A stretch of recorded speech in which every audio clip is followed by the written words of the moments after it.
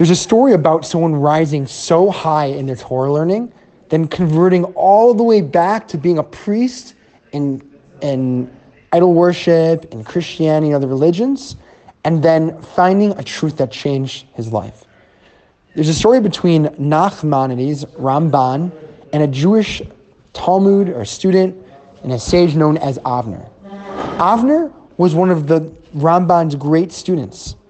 At one point, the Ramban Nachmanides gave a little lesson over, and he said, every story for every person of their life, if you want to know about how your life's going to work out, you can look in the poem of Hazinu.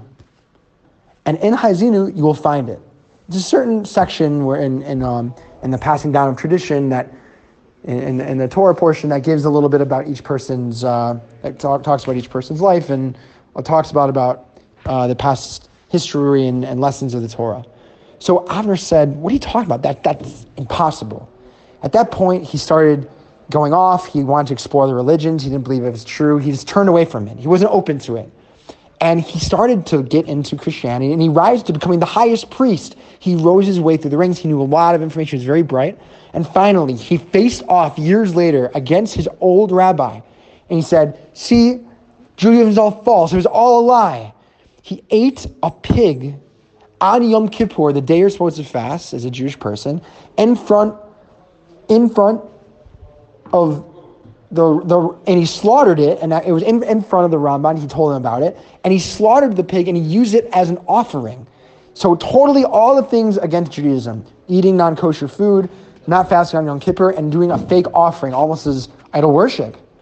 And at this point, when he's basically on his way out, he just did some of the worst things ever. He thinks it's over. The Ramban said, "No, you have to look into to what I said in Hazinu. Your name's in it." He was learning. He decided to give it a look, give it a chance, and he saw within the words his name, Avner will perish, will die. He freaked out.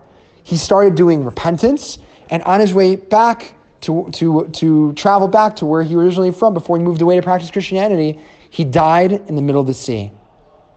What we can learn from this is you have to be open. You have to keep your eyes open. Just accepting and having your boundaries, you really have to give someone a fair perspective when someone's giving their point.